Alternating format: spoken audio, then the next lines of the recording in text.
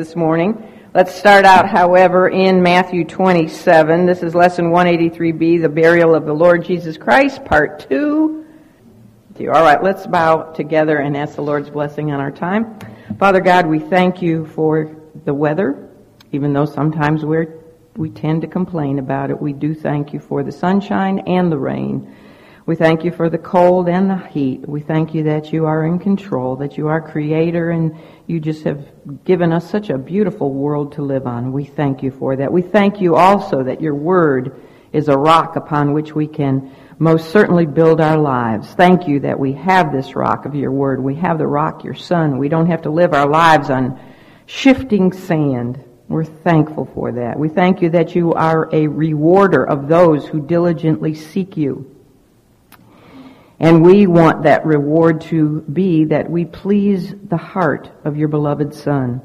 I do pray, Father, that joy will be brought to his heart this morning by the spiritual hunger he sees in these dear women who long to know you deeper and to know your Son deeper and to know the truths of your word. And even such seemingly small things as bones not being broken and your body being pierced, and today the burial that we will be looking on. We want to know it all, Father, and we do pray that we will please you by our hunger and by our thoughts and by our praise that goes on within our hearts as we learn. May we be faithful, Lord, and may we be bold disciples who will glorify you in a world that is growing increasingly antagonistic to you and to your Son and to your holy word. We ask for a boldness. We thank you for your grace, and we thank you for this time that is set apart in this week to open your word, that we're free to yet do so. We pray your Son will be blessed in all that is said and thought here this morning, for we do pray in his beloved name. Amen. Well, have you felt like an eyewitness of the events that it took place on Calvary? Have you almost felt like you've been there? I do. I visualize it in my mind as we're studying. And after all that we have felt ourselves almost eyewitnesses of during the entire history of our Lord's 6 trials and his scourging and his passion on the cross, it is almost as though we can now hear the gentle sound of the solemn stillness that reigns on Calvary. The crowds have vacated. A few stragglers, perhaps John, and a group of dear Galilean women, and maybe a relative or two of the 2 crucified thieves, are all that is left, other than, of course, the Roman guard, who has to clean up. And they may be busy with the removal of the bodies of those 2 thieves from their crosses, waiting, perhaps, for instructions on what they are to do with that significant middleman. And there, the crucified Redeemer still hangs, suspended between heaven and earth, his head crowned with thorns, reclined upon his breast. What was to be done with the body of the Lord Jesus Christ? Do you realize this is very critical for us to know? It is very critical for us to know what became of the body of the Lord Jesus Christ. That is our subject for this morning's lesson. And it is crucial because it is one of the 3 tenets of the gospel message. Did you ever realize that the gospel is a trinity? It consists of 3 parts. We are given the definition for the gospel in 1 Corinthians 15, verses 3 and 4. It consists of 3 parts. It says Christ died for our sins. Number 1, he died for our sins according to the Scriptures. Second, and he was buried. And third, and he arose again the 3rd day according to the Scriptures. In our study, Christ has died. Did he die according to the Scriptures? Yes, he did. And now he must be buried. All right, so now he must be buried, and because it is part of the gospel message that was planned from eternity past to be declared to the entire world. So, was Jesus buried? I got to step back a little bit so you don't get that ringing. Was he buried? Was Jesus buried? Of course he was. And as simple as that sounds to you and I, it is really amazing that he was buried. It really is amazing that he was buried, because it was not the common practice for the bodies of crucified victims to be buried, either by the Romans or by the Jews. Do you realize that? That was not the common practice for criminals to be buried. But God had ordered otherwise, and he had prepared 2 honorable men to emerge from the secrecy of their discipleship at the precise moment in time to be entrusted with the burial of Emmanuel's body. God with us. All 4 Gospels tell us about the burial of the Lord Jesus Christ, so it is important. In fact, it is the most significant burial in all human history. Do you realize that? The most significant burial ever. The burial of the Lord Jesus Christ. Now, in our last lesson, we looked at the Lord's body in the hands of his enemies. We have better news today. We get to look at the Lord's body in the hands of his friends. Well, there is an outline in your books. We looked at the preservation of his bones, and we looked at the piercing of his body. Today we're going to be covering the provision for his burial. There are 3 subsections to that part: the plea, the preparation, the place. But as we go through this together, I don't want to chop up our lesson by stopping and reading each section. So what we're going to do is take the time to read what all 4 Gospels have to say about the burial of the Lord Jesus. This is important to do because they each give us a little bit more information. So we're going to start by reading from Matthew 27, verses 57 to 60. So look with me at Matthew 27:57, where it says, "When the even was come," that would be the even hour for them was like 3 to 6, "there came a rich man of Arimathea named Joseph, who also himself was Jesus' disciple. He went to Pilate and begged the body of Jesus. Then Pilate commanded the body to be delivered. And when Joseph had taken the body, he wrapped it in a clean linen cloth and laid it in his own new tomb, which he had hewn out in the rock, and he rolled a great stone to the door of the sepulchre and departed." Now, we're not going to cover verse 61, but I do want to read it. It says, "And there was Mary Magdalene and the other Mary sitting over against the sepulchre." What were those 2 women doing? Watching. They were watching to see what happened to the Lord's body. And they were witnesses of what took place. Now let's move over to Mark 15 and look at verses 43 to 46. Mark 15, starting at verse 43. I'll go ahead and let you catch up, but I'm going to go ahead reading for time's sake. It says, "Joseph of Arimathea, an honorable counselor." That means he was a member of the Sanhedrin Council of Israel, "which also waited for the kingdom of God, came and went in boldly unto Pilate, and craved the body of Jesus." He desired it. He begged for it. "And Pilate marveled if he were already dead. And calling unto him the centurion, he asked him whether he had been any while dead. And when he knew it of the centurion, he gave the body to Joseph. And he bought fine linen and took him down, and wrapped him in the linen, and laid him in a sepulchre which was hewn out of a rock, and rolled a stone unto the door of the sepulchre." And look at verse 47. We'll discuss this next week, but verse 47 again tells us about the witnesses. "And Mary Magdalene and Mary, the mother of Joseph, beheld where he was laid." You think it was important that they knew where he was laid? Yes, it was. All right, now we'll move over to Luke 23. Luke 23, and let's look at verses 50 to 54, Luke 23:50. Now, this is amazing. It really is amazing that Joseph emerged at this time. So Luke tells us about the amazement of it when he says, "And behold," wow, "behold, there was a man named Joseph, a counselor, and he was a good man and a just," meaning a just man. The same had not consented to the counsel and deed of them. What does that mean? He did not consent with the council about putting Jesus to death. He was of Arimathea, a city of the Jews, who also himself waited for the kingdom of God. This man went unto Pilate and begged the body of Jesus.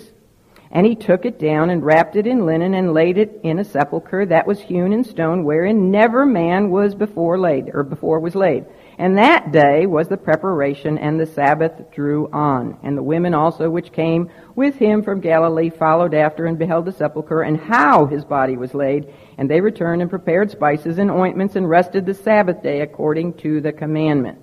All right, one more place, and you can count on the fact that John is going to give us information we haven't heard yet. So go to John 19, and let's look at verses 38 to 42. John 19:38. And after this, Joseph of Arimathea, being a disciple of Jesus, but secretly, for fear of the Jews, besought Pilate that he might take away the body of Jesus. And Pilate gave him leave. He came therefore and took the body of Jesus. Now, here's where we get some new information. And there came also, who? Nicodemus, which at the first came to Jesus by night, and brought a mixture of myrrh and aloes, about 100-pound weight. Then took they the body of Jesus and wound it in linen cloths with the spices, as the manner of the Jews is to bury. Now in the place where he was crucified there was a garden, and in the garden a new sepulchre, wherein was never man yet laid. There laid they Jesus, therefore, because of the Jews' preparation day, for the sepulchre was nigh at hand. What does that mean? The sepulchre, the tomb where they put Jesus, was close to Golgotha, and was right nearby Calvary. All right, I think you can go back to Matthew, but you may want to also find Isaiah chapter 53. All right? Well, we learned in our lesson last time that the Jews, the religious rulers, had wanted the 3 crucifixion victims dead and their bodies removed from their crosses before the high day Sabbath began at sundown. Although Roman custom decreed that the victim's death struggle would last as long as possible, and also Roman custom decreed that their corpses, once they died, would be left hanging on trees until they disintegrated or they were just eaten away by nature and ravenous birds of prey and animals, etc. Just awful to think about. But they did that to be a deterrent against breaking Roman law, even though that was Roman custom, to let them hang maybe for days until they died and let their bodies hang there until they rotted away. Yet we find that Pilate consented to the Jews to perform crucifraction, have the legs broken. Of course, Jesus had already died, hadn't he? So he didn't have to have a bone of his body broken to fulfill the prophecy of Exodus and the Passover lamb. But it is absolutely amazing that Pilate did agree to their request. And it was probably because of political reasons he didn't want to have an uprising at the time of Passover. Well, not only is the record that we just read of what took place with the Lord's body contrary to the normal Roman custom, but it was also contrary to Jewish custom, which decreed that the bones or the bodies of criminals not be buried in family tombs. Not be buried even at all, that they would be thrown in like a mass burial pit. Of course, the Jews would cover the pit because they didn't believe in desecrating the land with bodies on top. The Romans would just throw the bodies in a big heap, but the Jews would throw outside of the city in a big burial pit and just, keep adding more bodies and covering it up. That's what because they didn't believe that a criminal worthy of death deserved to be buried properly, and especially in a rich man's tomb, in a family tomb. And we know this because of Josephus in his book, The Antiquity of the Jews. So by both Roman and Jewish custom, what we learn in the gospel accounts regarding the Lord's body should not have happened. Should not have happened. The normal assignment of a grave place with the wicked did not happen. Now, I'm sure it happened for the two thieves who were crucified with Jesus. They were probably thrown into the valley of Hinnom, which was called by the Jews Gehinnom, or Gehenna. Does that sound familiar? It was such an awful place where they threw the bodies that they started equating that terrible place with hell. And they basically called hell Gehenna. And that's probably where the bodies of the two thieves went. Well, why didn't the Lord's body go there?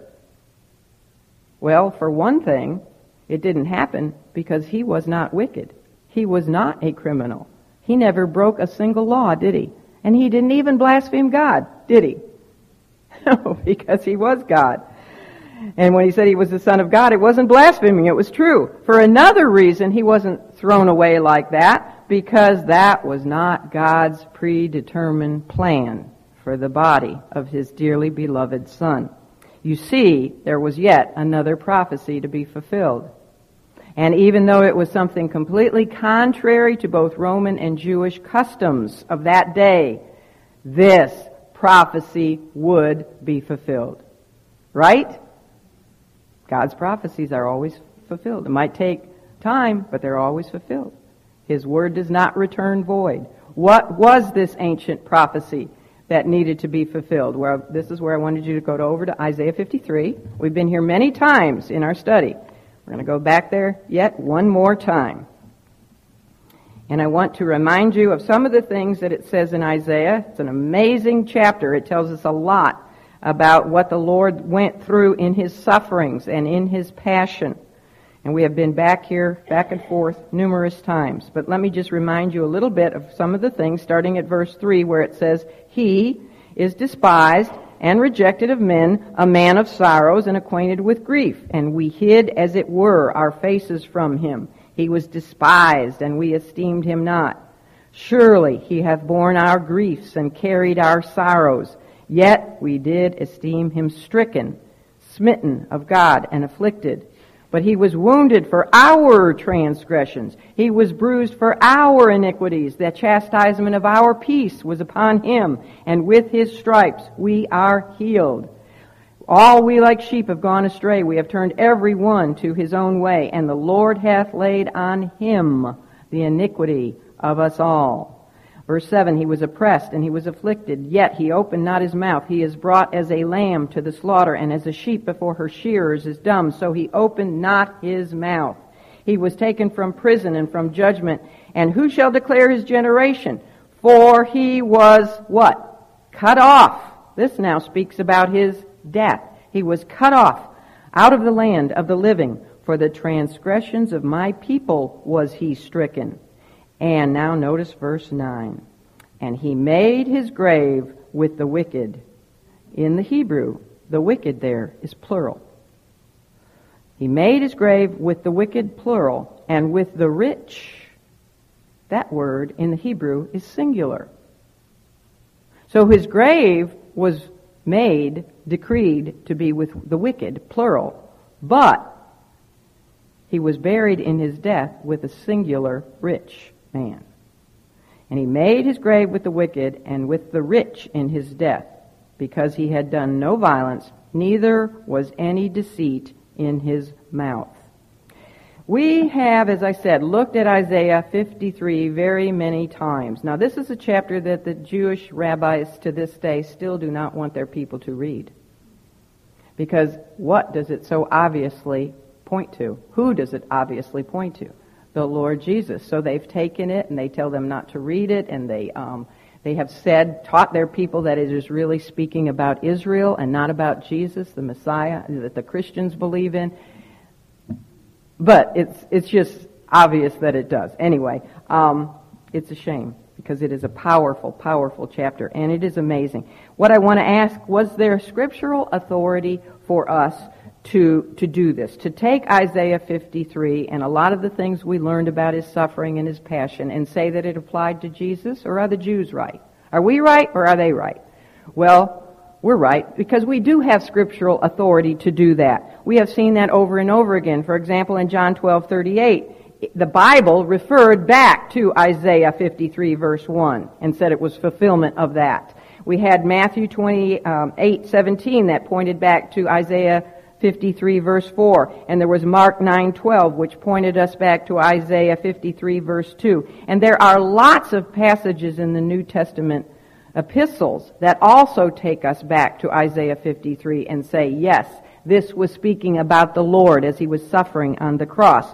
But if you notice in verses 8 and 9 of Isaiah, it suddenly speaks of matters after the Lord was cut off from the land of the living.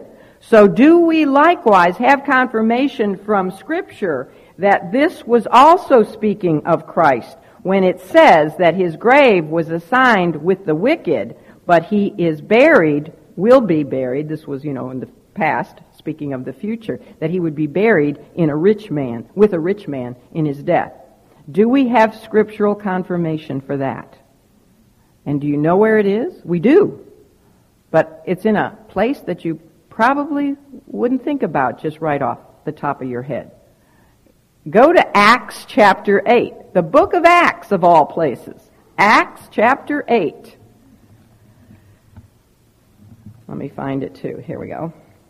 Many centuries after Isaiah had penned the inspired words of that amazing chapter 53, there was a man who had traveled in his chariot to worship in Jerusalem. He was a Jewish man, and he went to Jerusalem to worship. And as he was on his way back home in his chariot to Ethiopia, he was reading, but not understanding, Isaiah 53. He had a scroll, apparently, and that's the chapter in the Old Testament that he was reading on his way back. But he wasn't understanding what he was reading. So in his marvelous way, God the Holy Spirit sent Philip, not the Apostle Philip, but one of the early deacons of the church, Philip, who was also an evangelist. He sent Philip to that very place. And, Philip heard the Ethiopian eunuch reading from the section of Isaiah that we just read together. And Philip asked the man if he understood what he was reading. And the man did not. And so he asked Philip, he said, "Of whom is the prophet speaking? Of himself? Is Isaiah speaking of himself here? Or of another? Of some other man?" And then we are told, I think it's in verse 35, that Philip, beginning at the very place where the Ethiopian had been reading, which happened to be verses 7 and 8 of Isaiah 53, beginning at that place, he preached to him who? Jesus! Do we have authorization from Scripture to say that Isaiah 53 is all about Jesus, even after he's cut off?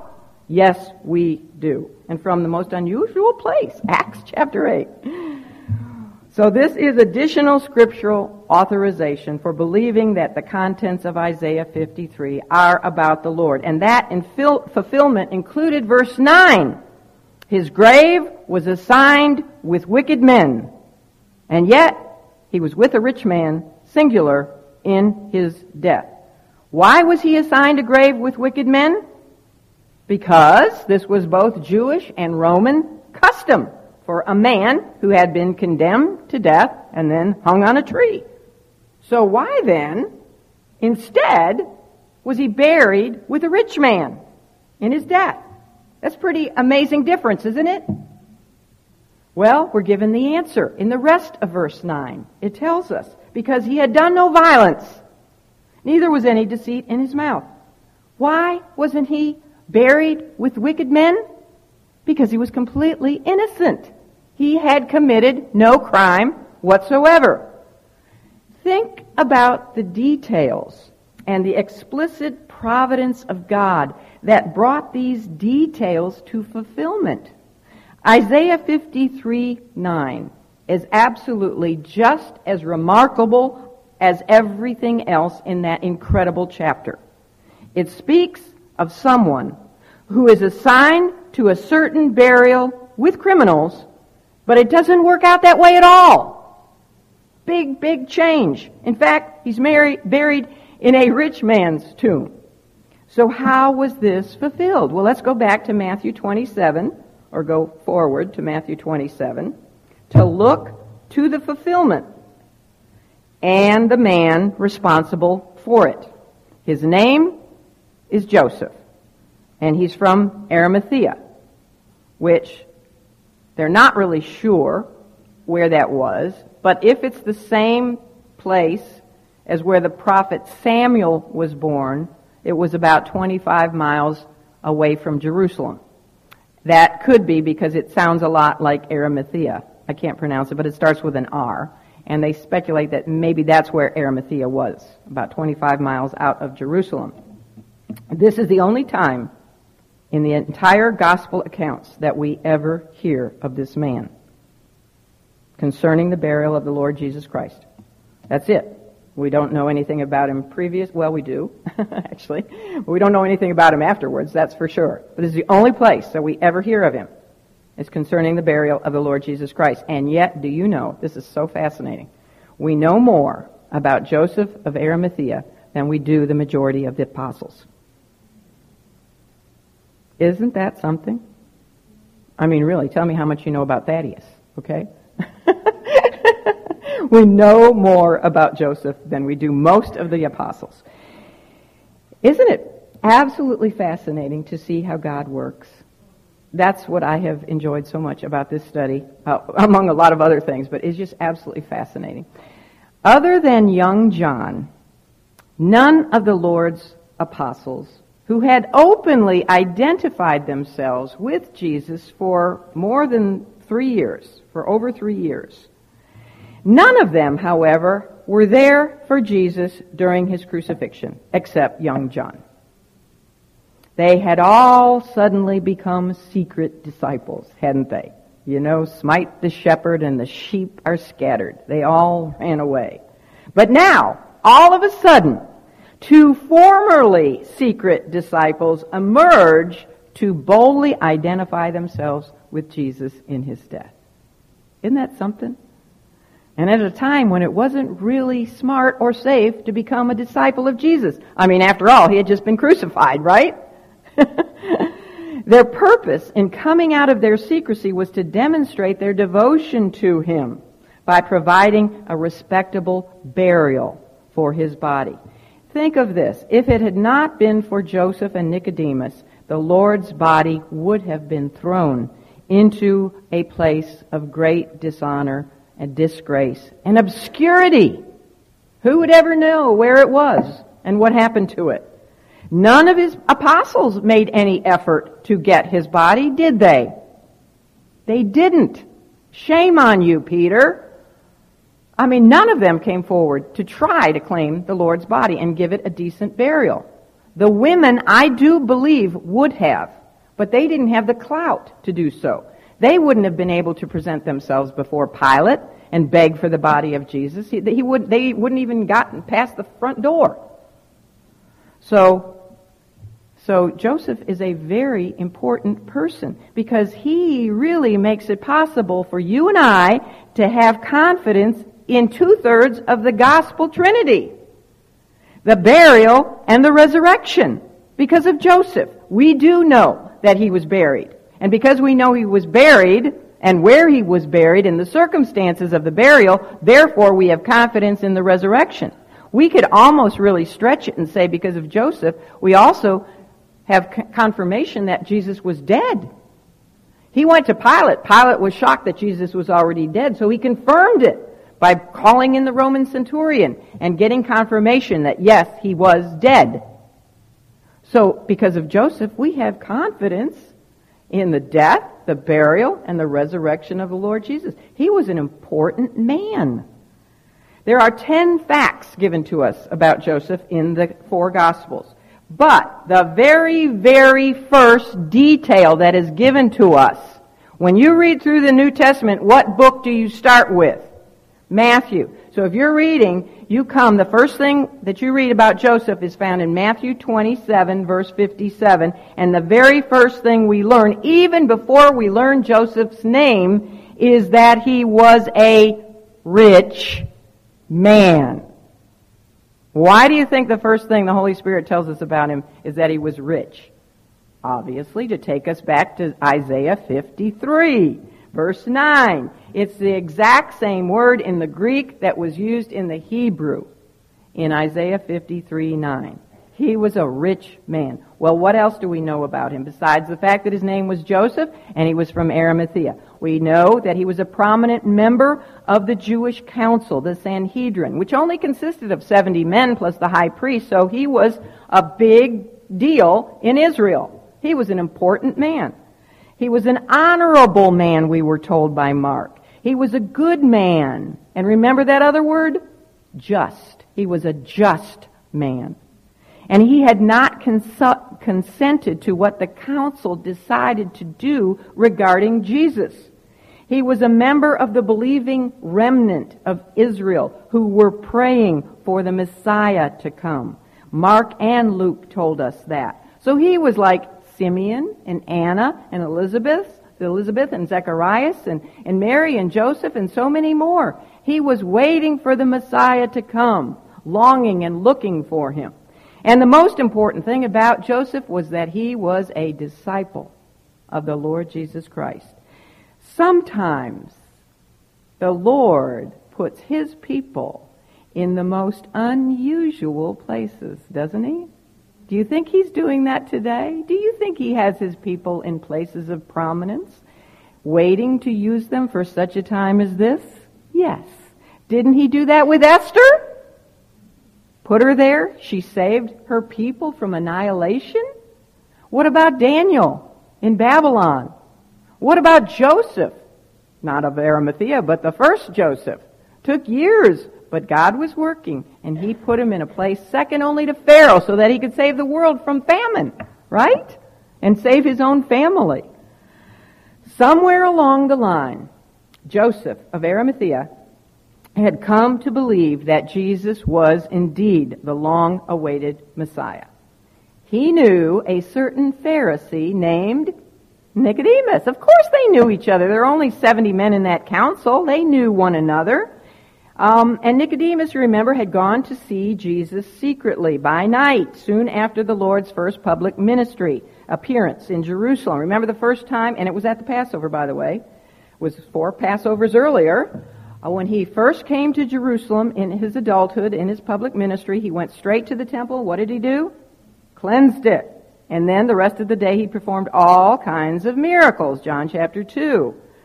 Well, that night, or soon thereafter, that had really impressed Nicodemus. Nicodemus was a student of the Word. He knew in Malachi it says that when the Messiah comes, he would come suddenly to his temple. And what would he do? Cleanse it.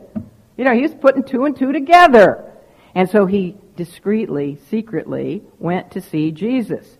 And I think that not only did what the Lord did impress Nicodemus, it also had impressed Joseph of Arimathea. Because when Nicodemus went to Jesus, you know what he said?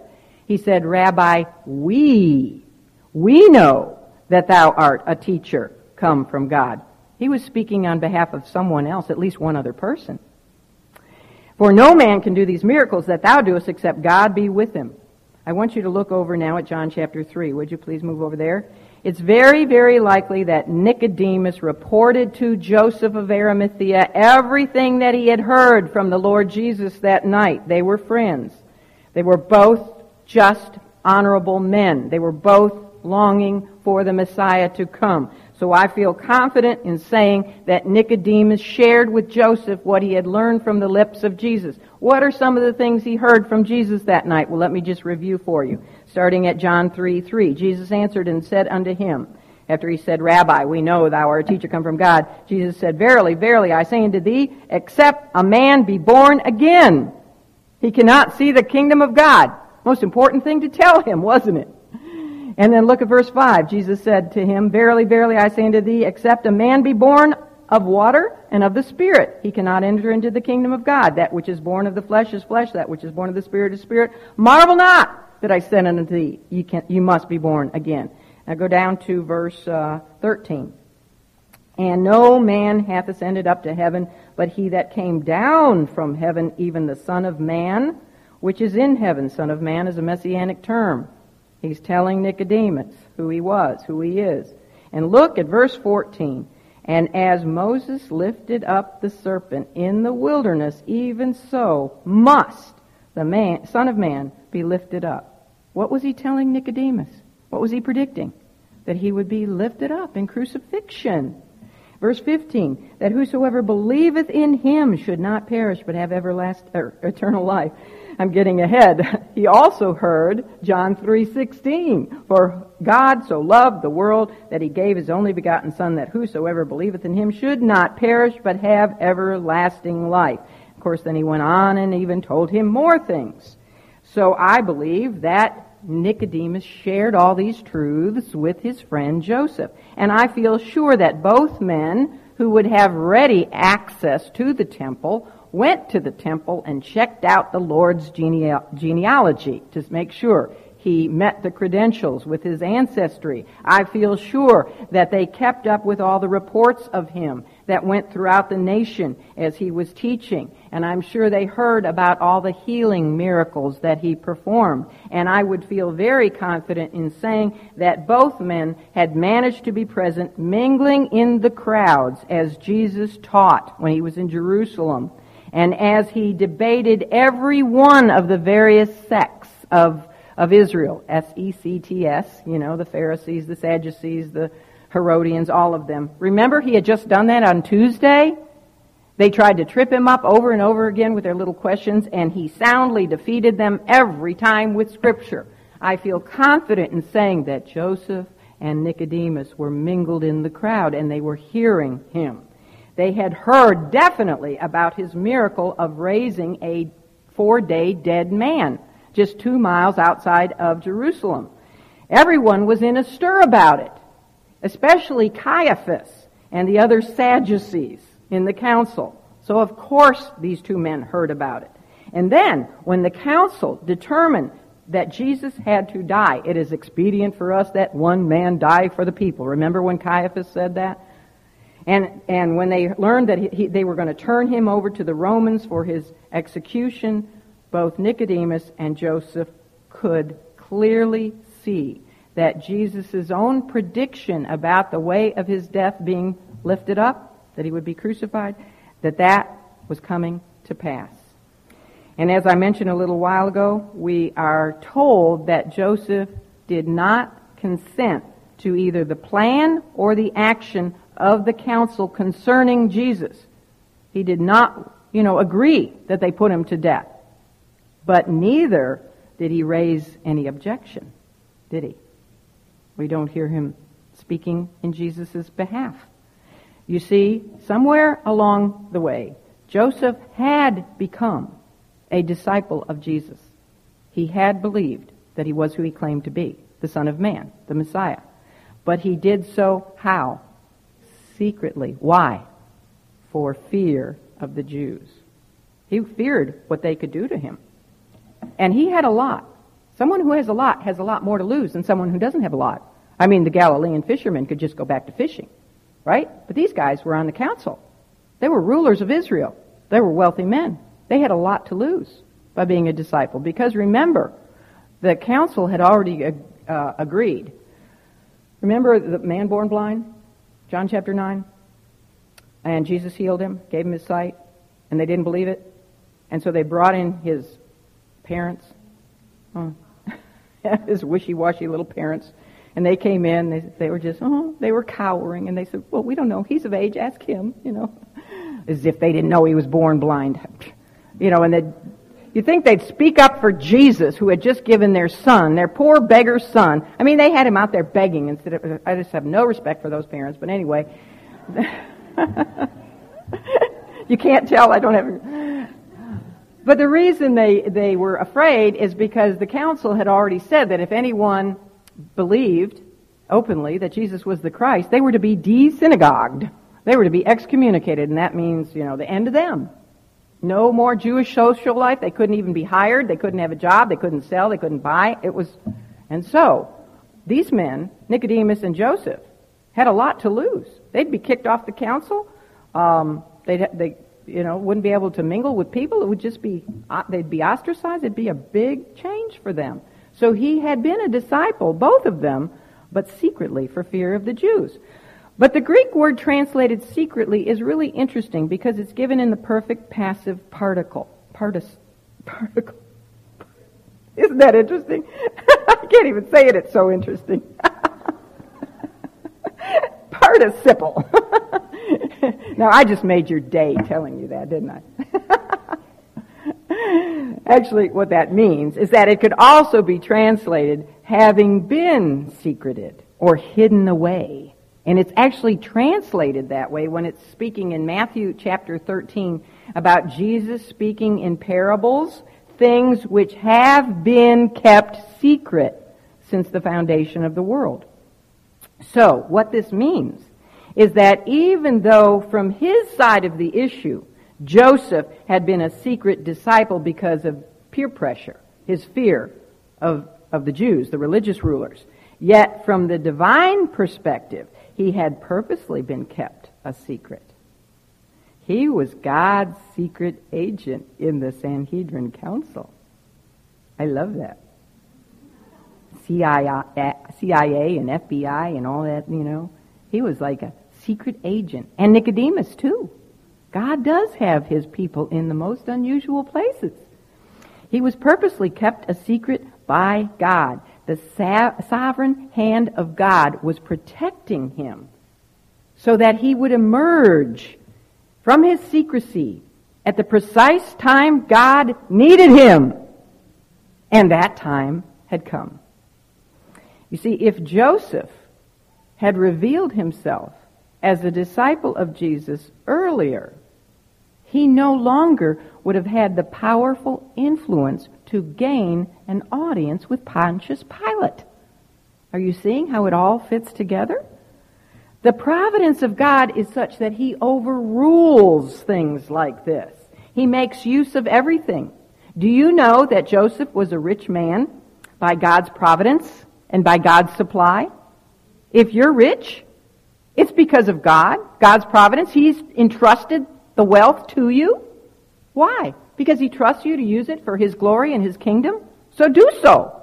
And you know what? Compared to the rest of the world, every one of us in here is rich. Everything he had was because God had made a prophecy that he would keep.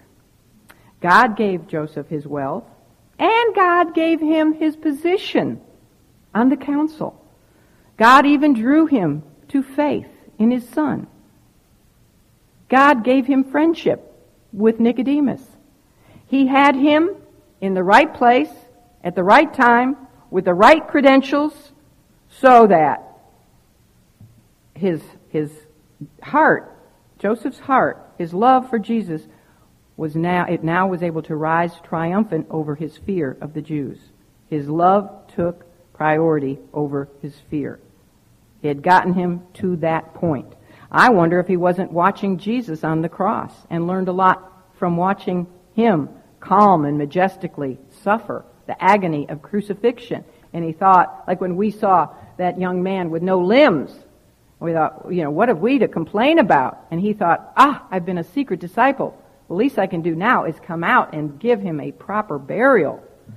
So his love for Jesus rose triumphant over his fear for the Jews. And Mark tells us that he went boldly before Pilate. I love that. You see, even his sudden boldness came from God, didn't it? Now, he doesn't realize it at the time.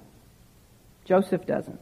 But there have been over 7 centuries at work to bring about this moment. He is in the very process of fulfilling a prophecy of God given through Isaiah that is over 700 years old. Is that not amazing? And he has no idea what he's doing.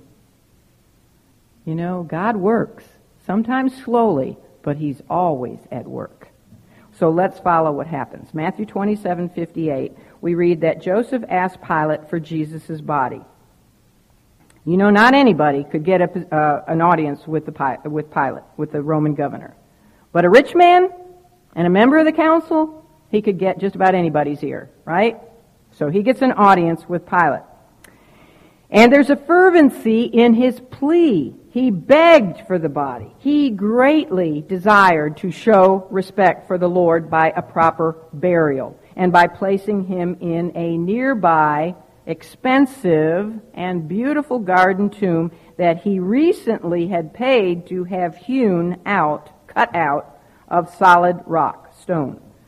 His regret must have been that he had not given Jesus something while he was alive. You know, we often say, well, can there be such a thing as a secret disciple? Here's our answer. Yes. Joseph was a secret disciple. But I believe he had a lot of regrets about it. I guess you could be a secret disciple. You know, not very bold and timid and hide in your house and put your light under a bushel and all that sort of thing. He says he'll be ashamed. If you're ashamed of him, he'll be ashamed of you. And I think you'll have a lot of regrets in your life. I think Joseph had a lot of regrets. But now he did what he could. And of course, God, providentially, is orchestrating all of it, isn't he? If Joseph of Arimathea had not made this request, Jesus' body would have been removed, as we said earlier, to a place of great indignity. And then many justifiable questions over the centuries would have arisen concerning the reliability of an empty grave. You know, if he was just thrown somewhere, you could understand why they'd say, well, how do you know he rose from the dead? We don't even know where he was buried. Actually, however, if the Lord's body had been thrown into the valley of Hinnom, or the valley of corpses, as it was called, outside of the city, there would be no reason for even justifiable questions about whether or not he resurrected from the dead, because he would have disqualified to be the Messiah. Do you know that? Again, here we go.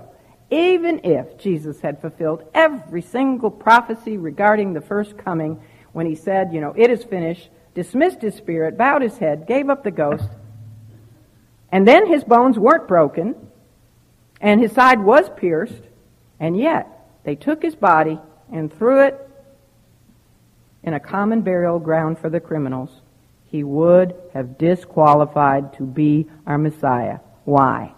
Because he wouldn't have fulfilled Isaiah 53:9, where it says, but he would be buried with the rich in his death.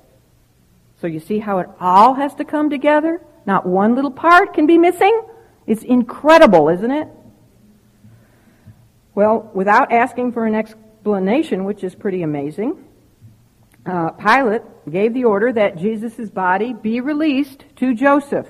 Maybe he thought that Joseph was coming on behalf of the council. I don't know, but he did release the body to Joseph. However, we do learn from Mark that Pilate was surprised when he found out that Jesus was already dead. So I was trying to piece this all together in my mind and figure how could this be. You know, here's probably what happened. We don't have all the pieces of the puzzle, but we know that it would fit if we did. But perhaps he had just sent the soldiers to break the legs of the 3 crucifixion victims. And maybe they even passed Joseph on the street as he's coming to see Pilate, and they're going out to perform crucifraction. You see, Joseph already knew that Jesus was dead. He had already gone, to get Pilate's permission for the body. I don't know, maybe he was there at the crucifixion site and actually saw the Lord die. Or maybe he had servants that he told, tell me as soon as he's dead. Some have suggested that maybe he and Nicodemus were in the tomb looking, because from the tomb it wasn't far, you could just look and see Golgotha. I don't know. Maybe he heard the Lord shout, it is finished. Whatever. He knew Jesus had already expired. So as soon as he knew he was expired, he headed over to Pilate. And then we find out that Pilate needed to confirm the truth of the fact that Jesus was dead. So who does he send for? Our friend Longimus. According to tradition, they say his name was Longimus. I can't be dogmatic about that, but the Roman centurion who had been in charge of the crucifixion that day is sent for. And don't get the idea of all kinds of miles here, because everything is very close together. Just right outside the city gate, and it wouldn't take them long to go to Pilate's Praetorium and back to Golgotha, and etc. Okay, so it's just a couple blocks. You walk here and there. So they send for the centurion, and once again, that man is used to confirm Jesus' death. What do I mean once again? He had said, truly this was the Son of God. He knew he was dead. Joseph did not rescue a living body from the cross. Do you get that? That's important to know. And Pilate saw to it. That was important for Pilate to know that Jesus really was dead. And the centurion in charge of it, his life was on the line. He confirmed, yes, Jesus is dead. And only John tells us about this other friend of the Lord who assisted Joseph with the burial of Jesus' body. You know, if all we had was Matthew, Mark, and Luke, we would think that Joseph alone prepared the body for burial in a linen cloth. It sounds like he took a linen cloth and wrapped the Lord's body in it and then laid it in his own tomb. But John tells us that Joseph was assisted by another very prominent man in Jewish society at that time. A man who it is said was one of the 3 wealthiest men in Jerusalem. Very rich. I don't know where Joseph was on the rich scale, but these were very wealthy men. A lot of money, a lot of prominence. This man was a Pharisee, and he was a fellow council member with Joseph. We have met him on 2 other occasions, and both of them were in John. So the only time we ever hear about Nicodemus is from John. I believe John knew him personally. He knew Nicodemus. By the way, what does Nicodemus mean in the Greek? It's a compound word, 2 words. Nike, have you ever had Nike shoes, gym shoes? Nike in Greek means victor. That's why you want Nike gym shoes, so you can be victorious when you're running your marathon, huh? Oh, she runs marathons over here, I just found out. That's great. You know, that's a lot of miles. And demos means, what kind of country are we supposed to be living in? A democracy? It means people. Demo in Greek. So Nicodemus means victor of the people, or a ruler of the people. He was a ruler. It would seem that Nicodemus had not only given serious thought to what Jesus had spoken to him on that night when he went to him secretly and learned all the truths that we read from John chapter 3, but apparently he had also taken seriously the sarcastic challenge given to him by the council members in John chapter 7. Now, we never heard Joseph speak up on behalf of Jesus, but one time we did hear Nicodemus speak up, rather timidly, but he did. The council was talking about what to do with Jesus. And Nicodemus spoke up and he said, "What? Does our law condemn a man before it hears him and sees what he does?" And then, remember, very sarcastically they said, "Are you from Galilee too?" You see their prejudice against Galileans? And they said, "Search the scriptures and see if any prophet ever came from Galilee." Well, guess what? I think Nicodemus took up their challenge. And he searched the scriptures. And you know what he discovered? That they needed to search the scriptures. Because there were at least 3 prophets that did come from Galilee. You have Jonah, Nahum, and Hosea. And then the greatest prophet of all, Jesus. But I think while he was searching the scriptures, he became convinced, absolutely convinced, that Jesus was indeed the Messiah predicted to come. You do know that both Joseph and Nicodemus crossed a line that day. They did. They crossed a line that day. From then on, they were marked men. I imagine that they were kicked out of the council, de-synagogued. They couldn't even go to temple services. They couldn't go to synagogue services. They were ostracized from society. But was it worth it? Oh, yeah. Don't you wish we knew the end of their stories?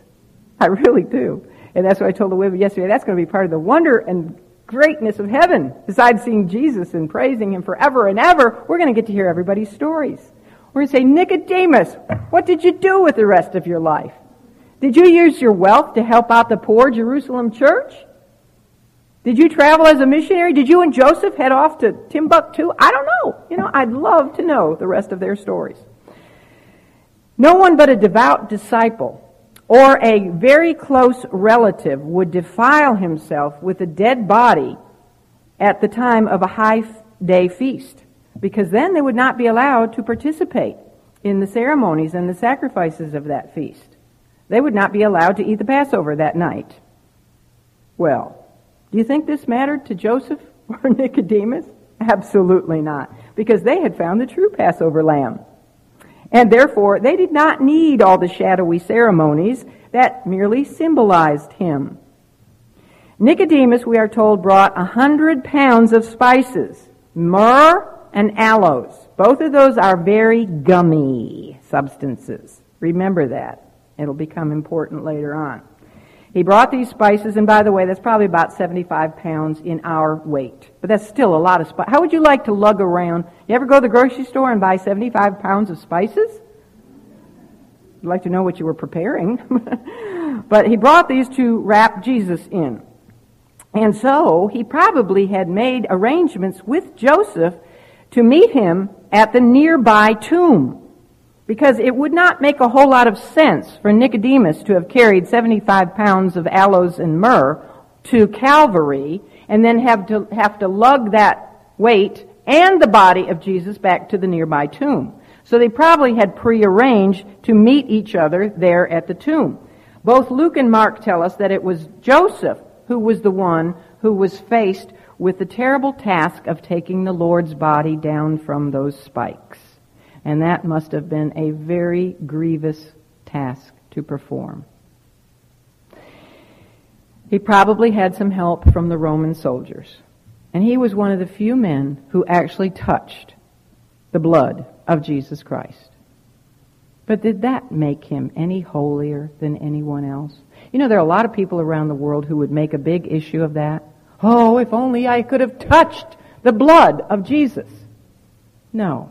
They miss the whole point when they go to artifacts like the Shroud of Turin and things like that, which, by the way they wrapped the bodies disproves that shroud, because they took the linen cloth and tore it in strips and put the spices in between and wrapped the body. There was no one shroud. It's false. Anyway, a lot of people would make a big deal. I've been to other countries. I've seen how they kiss statues and how they rub marble where so-and-so walked, and they worship catacombs and have their holy water and all this kind of stuff. Touching the real blood of Jesus wouldn't have saved anybody. The whole thing is that we're washed in the blood. It's spiritual. It's symbolic, We have to apply the blood to the doorposts of our inner man, our heart, where it really matters. The heart, not what we touch externally. But it must have been a very grievous task for him. Well, once the body was carried to the nearby tomb, which was in a garden, it would have been washed. And the two men then wrapped the body, as I said, in strips that were torn from that linen cloth. And those aromatic, gummy spices would be layered in the fabric strips. The head was wrapped separately with a napkin, we are told in John 27. That was the traditional way of doing it. They didn't wrap the head, like Egyptian mummies. Don't get that idea. The Jews had a different way. By the way, when they wrapped them, they weren't trying to embalm them like the Egyptians did either. The reason they put all the spices is merely to help with the odor of decomposition. It wasn't to embalm. And the traditional way that they wrapped the bodies was they would wrap the arms and legs separately. And that's how, they say, Lazarus was able to walk out of the tomb. He had his legs so he could walk. He didn't have to be like a mummy, come out like that, And these two men, I don't think this was the normal job for men. I think women usually did this job. And I think that's why the two Marys were sitting there, and they were probably very frustrated watching men do this. And thinking, no, we got to come back. And they did. They bought their spices, and they prepared their spices, and they were ready to come back and do it the right way, weren't they? They never got a chance, because by the time they came back, he was gone. But they're over there very frustrated. But these guys, they did the best they could, because they did both have great respect for the Lord. But we don't need to concern ourselves really about how well the Lord's body was prepared, because, you see, God had already made certain that his Son was anointed for burial with very expensive spikenard perfume. Remember that? Perfume fit for a king. Mary of Bethany, just 2 nights earlier, on Tuesday night of the Passion Week, she had lovingly lavished her expensive spikenard perfume on the Lord. And according to his own words, she had done so. Why? In preparation for the day of his burial. You see, Mary was a great example for you and I. She sat at the feet of Jesus, didn't she? And she really listened. Amazing. She actually heard what he said.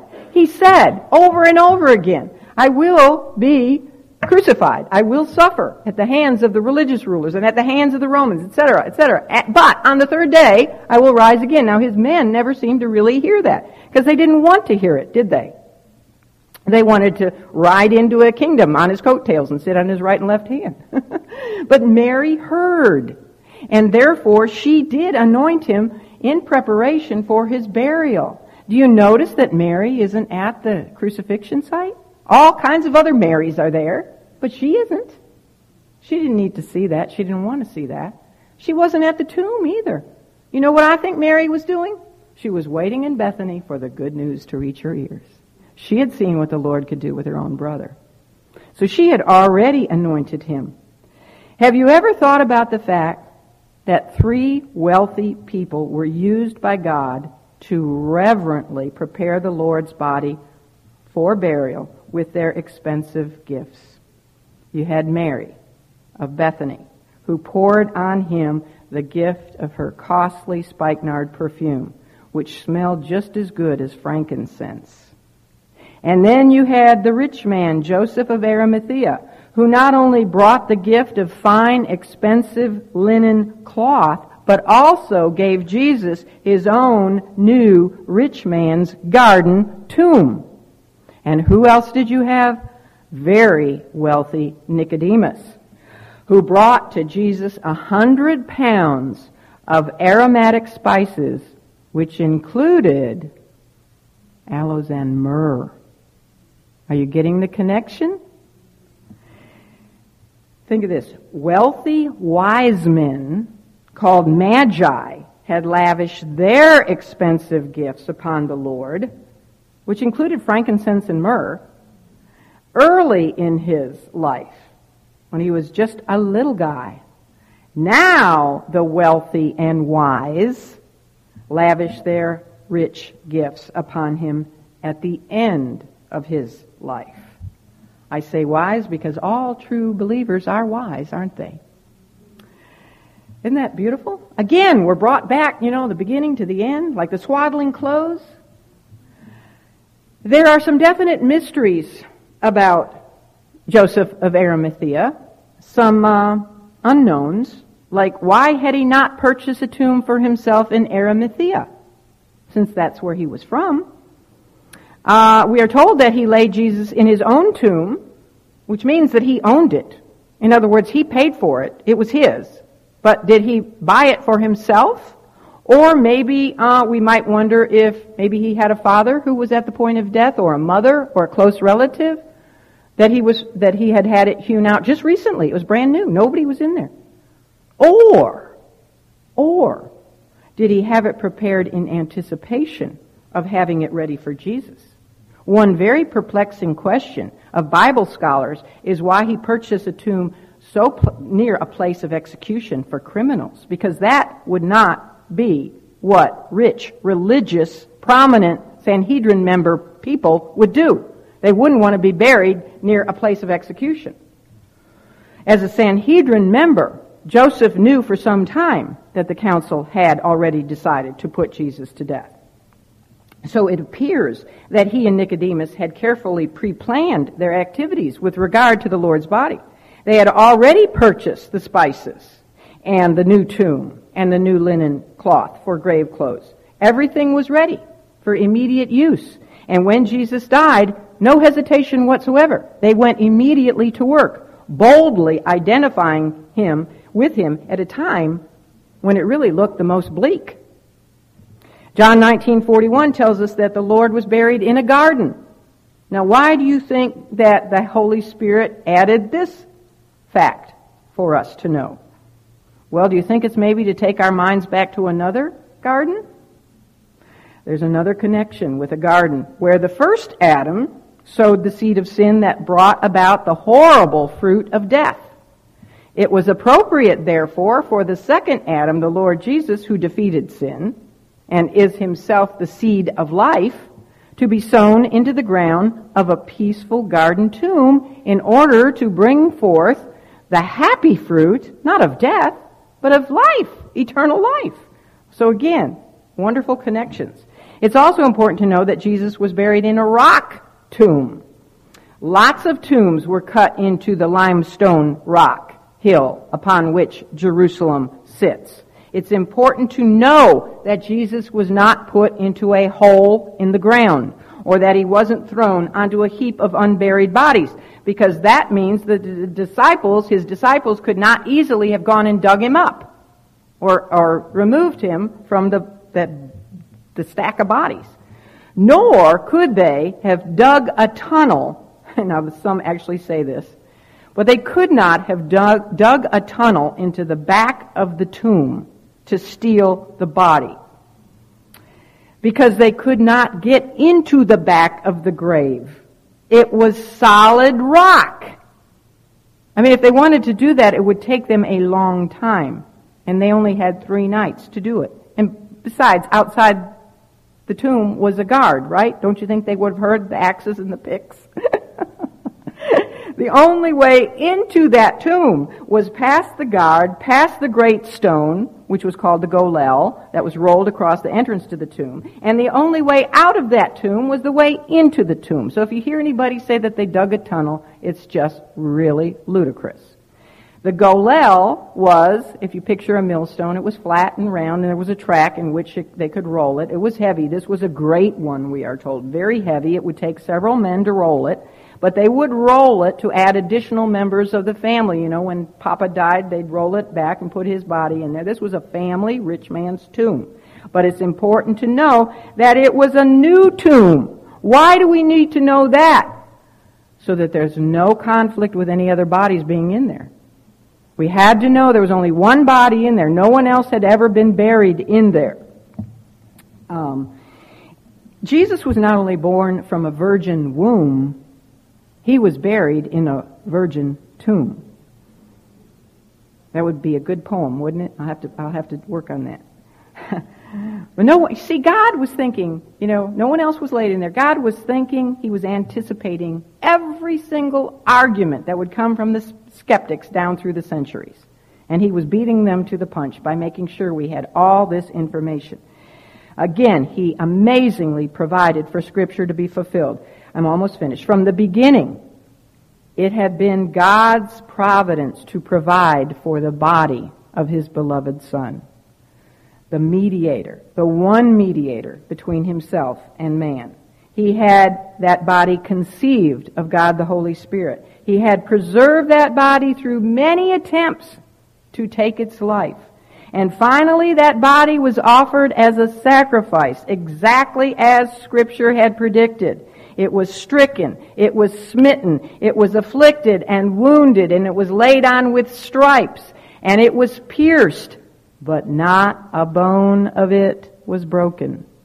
And that body, although assigned by 2 cultures to be buried with the wicked, was buried instead, just as the Scripture had said, in a rich man's tomb.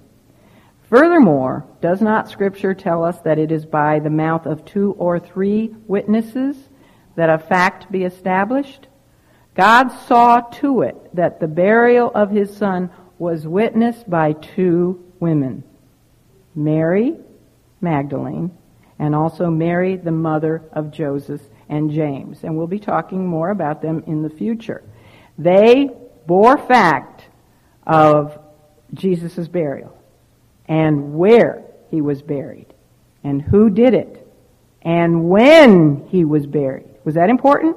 Oh yeah, to know he was in the belly of the earth 3 days and 3 nights. Actually, we could say there were 2 Galilean women witnesses, and there were 2 prominent Judean men witnesses to the fact of the Lord's burial. Have you ever thought of the fact that God had appointed one Joseph to be the guardian over the Lord's body while in a virgin womb, and another to be the guardian of the Lord's body in a virgin tomb? Did you realize that both Josephs, one at the very beginning of the Lord's life, his stepfather, and one at the very end of the Lord's life, Joseph of Arimathea, are called by the Holy Spirit just men? You think that's coincidental? They're both called just men. It's truly fascinating to realize that the first man to ever touch the body of Jesus, perhaps even as the midwife, pulling him from that virgin womb, and the last man to touch the body of Jesus, putting him into the virgin tomb, were both named Joseph. And that the first woman who ever saw the incarnate Jesus was named Mary. And the last 2 women to ever see Jesus were both named Mary. You think that that is just coincidence? I don't think so. I'll tell you why. What Jesus went through was very, very bitter. But because he went through that bitter passion and suffering for you and I, he added greatly to the family of God.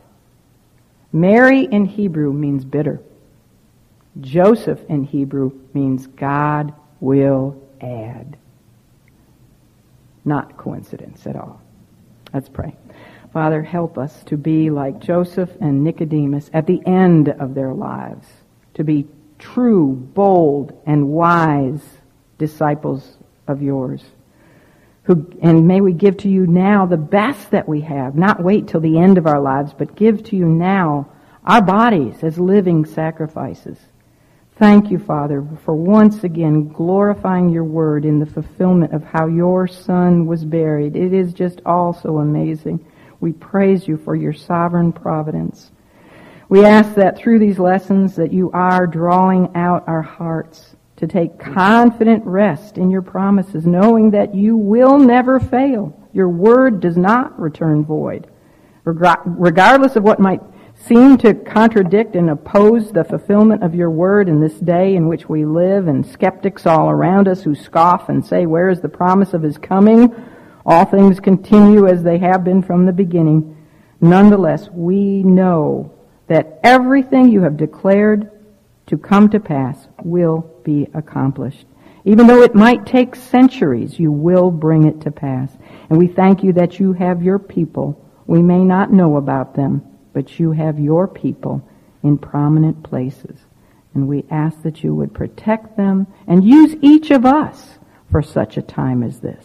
We love you, Lord Jesus. We pray that you'd protect each woman. Use her to be your witness during the coming week and bring us all back safely. For we pray in your beloved name. Amen.